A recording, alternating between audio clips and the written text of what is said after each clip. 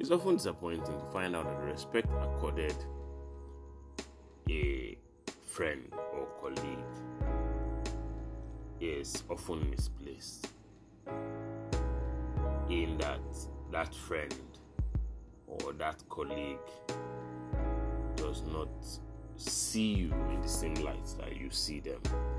You know, that friend or colleague tend to have higher standings or higher, how do I put this? That person tends to have their nose in the clouds, right? That person feels you are beneath them. So whatever form of respect that you accord them is what is due to them from you, you know, and they strut about living, existing in that, let's say, is it euphoria? It's not really a euphoria per se. It's more like they strut about living in a sense or in a belief that they are the epitome of success, you know, and they are the epitome. They place themselves on a pedestal that all must come to them for reverence and acknowledgement. And upon realization, we often take a back step, like, you know, we backpedal thinking, oh, why in Jefferson? Well, was I according this person so much respect? Why was I giving this person so much? You know, why would I tilt my heart to this person in the first place? You know, and you often just realize that it's in your nature to respect a person because you yourself are deserving of respect. You know, and people tend to forget the basic I say principle or the basic ideology of respect, you know. It's a principle. You could say it's an ideology, but I tend to say, it's a principle ideology, whatever it is. You know, and it's said, it's almost cliche where they say respect is reciprocal. People often think that, to be respected and to be acknowledged, you know, you just have to be deserving of it. You just wake up one morning, put your nose in the skies, look down on everyone, believe in yourself, and respect will come to you. No, you have to earn respect. You have to. How do you earn respect? For you to earn respect, you have to give respect. No matter how small, no matter how, I don't want to use another synonym for small by saying minuscule, but you know, no matter the amount of value you want to place on that respect you're going to dodge out, you have to accord it to whosoever you need that respect from. It could be in various forms. It could be in the form of replying a salutation. It could be in the form of greetings. It could be in the form of courtesy. It could be in any form. It could be whatever form it might take. You know, in form of request, in form of permission, in form of, because be that as it may, as we live our lives believing that that's I'm talking about the egomaniacs or the narcissists, believing that the entire world evolves around them and they are the center of the universe. Unfortunately, the universe does not revolve around them. The universe revolves around so many other things. Obviously, we know that the universe is constantly expanding, and for an ever expanding phenomenon to be as it is, or right, its center as well, or its center as well would also be undergoing some form of expansion. So within that center, I'm digressing now, but within that center of the universe, what used to feel like the center is no longer the center. It has moved a couple of units. It has shifted. No matter how small, there's been a shift. So what felt like the center of the universe is no longer the center of the universe. So even if at one point in your life you felt like, oh, the universe revolved around you, or power was seated within your palms, it has moved, or it will obviously always move. So you should know when to accord said respect, or you know when to accord said know when to understand these moves, right? And do the needful in said moments. Okay? In that you're no longer the center of the universe, you would understand that nothing revolves around you. You accord now who is the center of the universe the respect due the center of the universe. You understand? So, but most times narcissists and egomaniacs don't see this to be a factual happening. They tend to believe that these things don't happen, or these things are not meant to happen. And it's beautifully ridiculous because they do happen and they will forever continually happen. Yeah, they will forever continually remain to happen, or whatever it is, the frame of word I was trying to use there. Because to my baseline point, you have to still accord respect where respect is due. Even the center of the universe understands that the edge of the universe has its function. And if the center does not accord the edge its due respect, the center has no meaning. Nota bene, this conversation has nothing to do about the universe and its center. So, it's about respect. It's about according respect. It's about according due respect. It might be as simple as a sentence. It can be as simple as a statement. It can be as simple as an invitation. Oh, hi, I would like you to come. Let the person now say, oh, no, I can't come. There's a certain level of respect that comes with asking someone for something, even if it means you are going to still pay for that thing. That is, you're inviting someone to an event you're hosting. Like, can you come? I would like you to be there. If you don't say, I would like you to be there, you've not accorded the person the respect due for being there. You understand? Because you said this is 2022 and everybody's so woke right now, and things that would have been done in chivalry can no longer be done because everybody is their own universe. So if you need a universe to move from its axis of rotation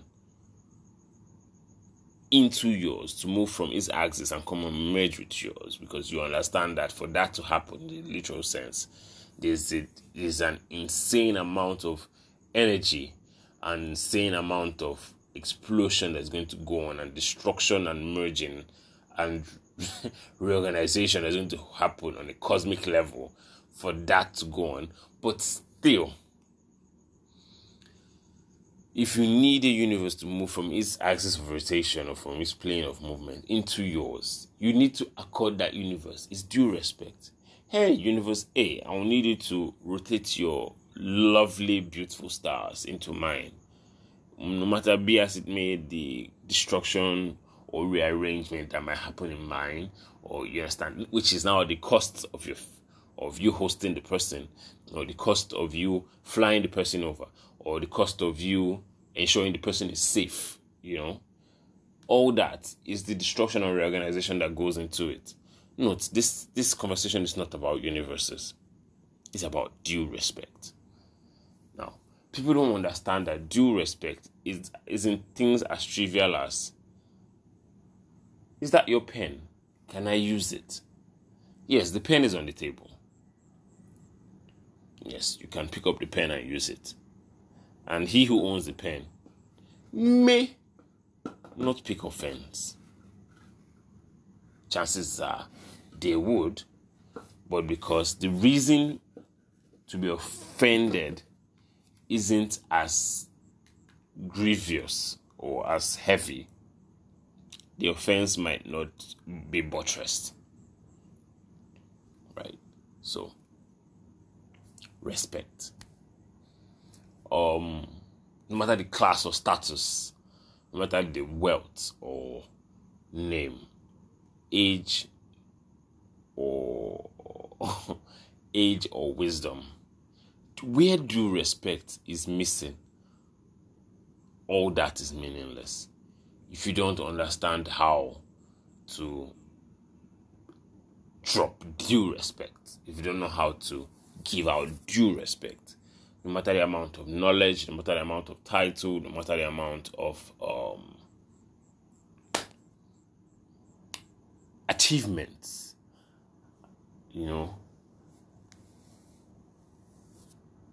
you have accumulated under your belt, above your belt, inside your belt, on your shoulders, above your shoulders, on your head, inside your head, around it. Wherever it is you might tag, pin, or place said award and achievements.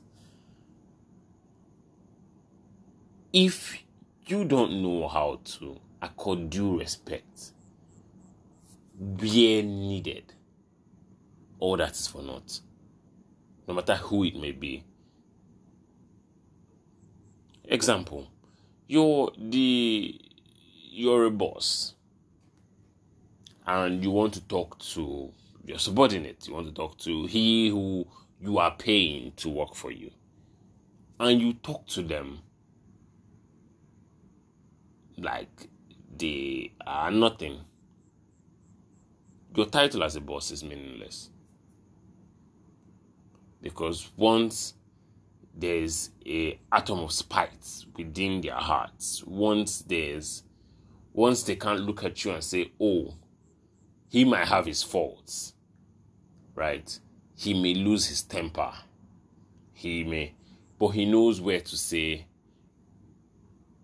please, yes, excuse me, thank you, sorry. They are courtesies, but courtesy in itself is due respect. Because you understand that the person you are having a conversation with needs to be apologized to, or needs to be saluted, or needs to be courtesied. Sorry, I don't have a vocabulary for a different vocabulary for courtesy. But I'm sure you get the point. There's a need to accord the said person that respect of, please, help me get this done. Thank you, after the person has done it. You are paying the person to do it. But saying please and saying thank you after it's been done, right, before and after it's been done, it makes the person understand that you have a certain level of respect for them. If not for anything, their respect for you would increase. They will now have a greater respect and honor for you. They will now understand that, in as much as you are at this level, you understand what it is. You understand the basic principle of saying, thank you, please, I am sorry. To apologize when wrong is respect. It means you respect the person's grievances for you to be able to say, oh, I'm sorry. You say thank you when someone has done something for you is you saying, "Oh, you're giving the person respect." Is let's say is it gratitudinal respect or gratitude? Yeah, it's gratitudinal respect. Yes, because you're respecting the person's effort, the person placed into the task being performed for you. So respect comes in different forms. So people think respect is all about saying sir and madam. No, those are just I see them as sycophancy. They're just things that come. They're prefixes that come with salutations, like saying Mister. Because I don't want to say hey buddy, so I'll say hello sir. So you say you wouldn't feel disrespected. You can see, in as much as understanding where to place your sycophantry. Understanding where to play your sycophantry makes, in quotes, a person seem respectful. Don't get it. To seem respectful doesn't mean okay, no, yeah. I think the phrase is to seem respected doesn't mean you are respected. But that's the story for a different day. So respect is what I'm talking about right now. Most people tend to confuse. Most people tend to believe that to respect a subordinate is to belittle themselves. Most people believe that. When I say most people, I'm referring to egomaniacs and narcissists, because they believe, like I said earlier, the universe revolves around them. And it's a beautiful thing to see, because you continue to look at that person like, wow, I thought you were smarter than this. And once contempt falls into the mind of he who used to respect you, your respect disappears. Do not mistake respect for reverence, right? Respect can be attributed to reverence, but do not mistake. There's a word I'm looking for. It's not reverence. It's blind worship. Yeah, blind worship. You can respect someone but not blindly worship the person. So in that the person does the mistake and you can respectfully tell the person, hey, big man, you made a mistake here. Because you're telling that person they made the mistake, because I'm digressing again, because you respect the image you have of them in your head. So you want them to constantly remain perfect.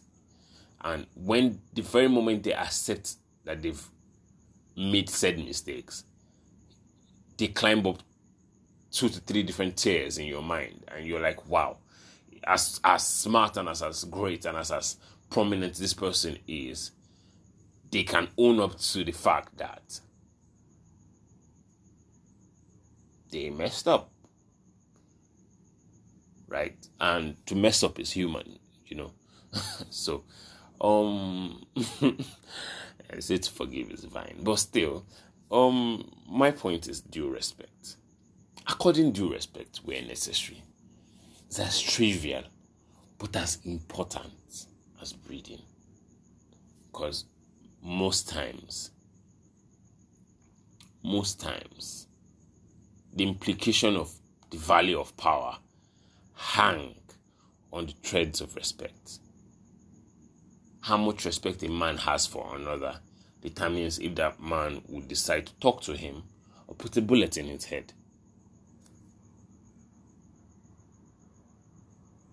It's trivial, but important.